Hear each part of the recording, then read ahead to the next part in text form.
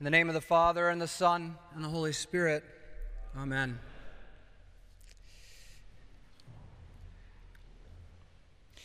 It's hard to say whether it is fitting at the end of an academic year to speak of wisdom.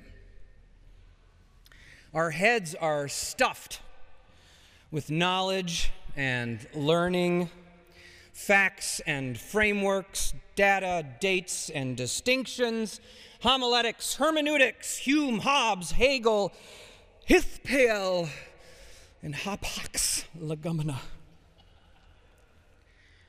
We have read much, studied much, we've written much, but wisdom seems to be a different thing.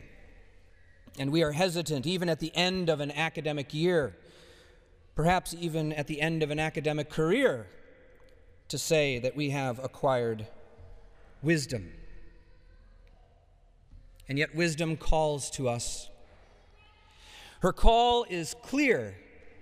Her invitation is for all, and her promises and gifts lavish. Riches and honor are with me, enduring wealth and righteousness. My fruit is better than gold, even fine gold, and my yield than choice silver. Whoever finds me, she cries, finds life and obtains favor from the Lord. But he who fails to find me injures himself. All who hate me love death. The choice seems so obvious, but somehow it is not so easy.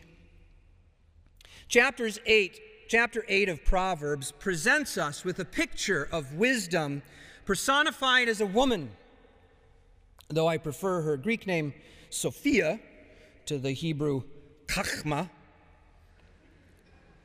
Sophia was the number one name for girls in 2011 to 2013, and it's number 3 today. Chachma, however, is a little lower down on the list. In any event, wisdom does not appear here alone, but she stands next to another woman. In Proverbs chapter 5 and in chapter 6, and then again in chapter 9, we are warned to avoid the seductress. She is presented as one who has honeyed lips and smooth speech, but in the end they are bitter as wormwood and sharp like a sword.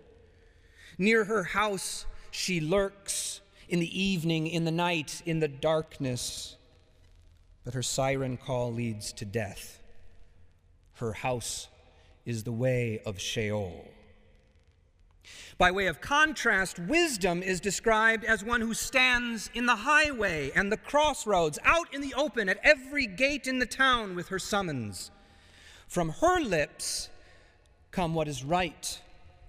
Her mouth utters truth, and there is nothing twisted or crooked in her words. To love wisdom is to hate pride and arrogance and perverted, twisted speech. Her call leads you down the path of righteousness and justice. But on the surface, how different are they? They are both beautiful, they both fill us with longing, and they both make promises to those who follow them. They are at the same time so utterly incompatible and yet can appear so similar. Is it possible that we could confuse wisdom and folly, the fear of the Lord and the desires of the flesh? But wisdom came first. So she proclaims it. At the beginning, the Lord possessed me. At the first, before the beginnings of the earth, before the springs and the mountains and the hills, before the first dust of the earth, wisdom was there. And when God made the heavens and the seas and the skies and the fountains of the deep, the very foundations of the earth, wisdom was at his side. Like Michelangelo's painting of the creation of Adam in the Sistine Chapel, God reaches out to Adam with one hand, but at God's side, clasping his arm, is Lady Wisdom, a delight to God, and delighting in the B'nai Adam, the sons of man. In chapter 3, she is even brought into Eden and called the tree of life. And so wisdom appeals to us through her ancient pedigree at the crucible of creation. But even then, at the very beginning of our world, the delight of wisdom was subtly supplanted. Next to that tree of life stands another tree of knowledge of good and evil. And the serpent said, "You will not die, for God knows that when you eat of the fruit, your eyes will be opened and you will be like God, knowing good and evil."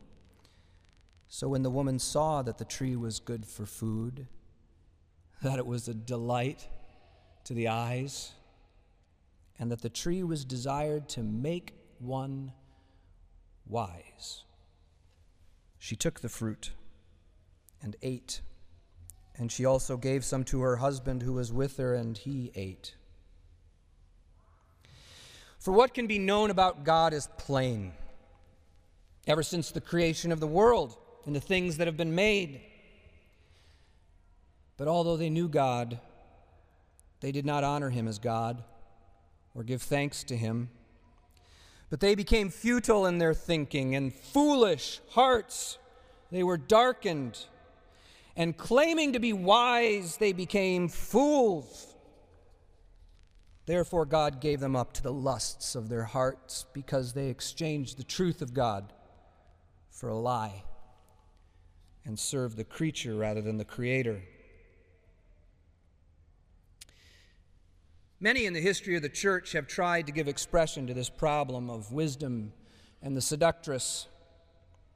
Tertullian at the end of the 2nd century asked, "What does Jerusalem have to do with Athens, the academy with the church?" Augustine, whose love for wisdom was stirred already as a young man, but nonetheless sought to satisfy his yearnings in the flesh, described the problem as the restlessness of the human heart that continually seeks satisfaction in all the wrong places when only God can give rest. And so for Augustine, we're caught in this circle in which wisdom requires that we both know God and love him, and yet it's impossible to decide which comes first and how it comes to us. Others, like Thomas Aquinas, were more sanguine about the problem and thought that wisdom was the natural trajectory of man. But Luther, unsurprisingly, put the problem of wisdom, the seductress in human condition, bluntly and shockingly when he said, "Reason is the devil's harlot." In other words, it is paradoxically through the very desire for wisdom that the devil can deceive us and twist that desire into its own idol. A religion of knowledge and supposed wisdom, but without the fear of the Lord, without truth or justice. A religion inane and anchorless that debates incessantly about our supposed knowledge of what is good and what is evil, no longer animated by a desire for what is right, but only a desire to be right.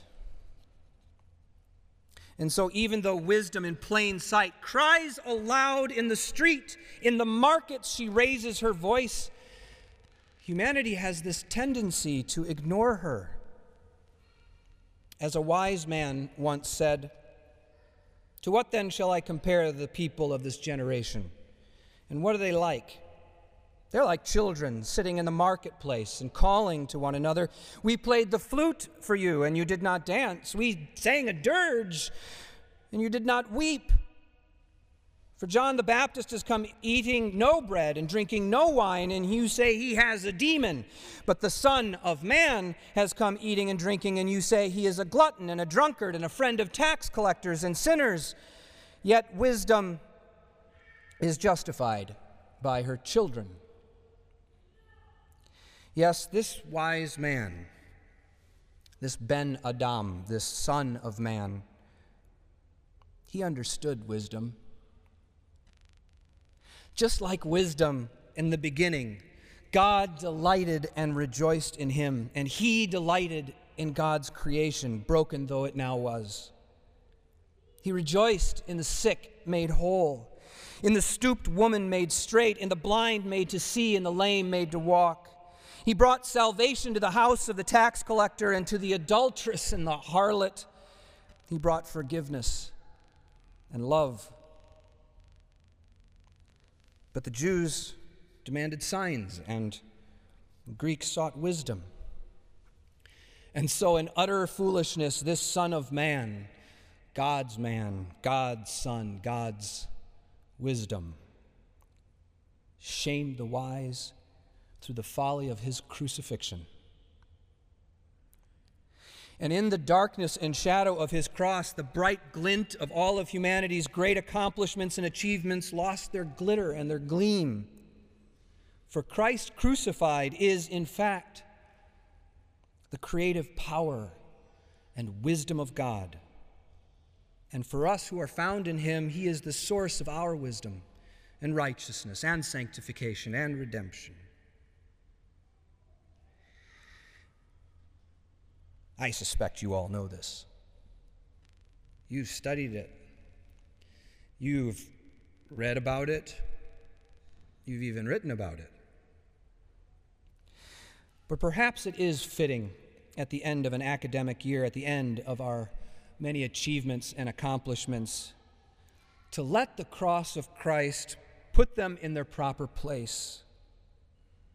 For only from that place can we see clearly what God has done, has truly made, and delight in the new thing that he has created through his Son, a path to righteousness and life, the resurrection and the life.